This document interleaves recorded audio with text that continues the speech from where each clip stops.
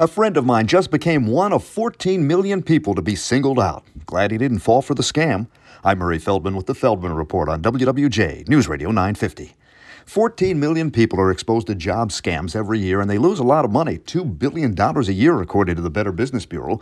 A friend of mine got an email one night claiming to be from a recruiter at a company that we can't find listed anywhere.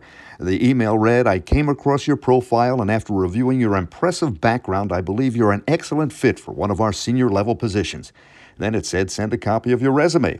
Why do they need that if they know all about them? Also, the email was pretty vague, no specifics.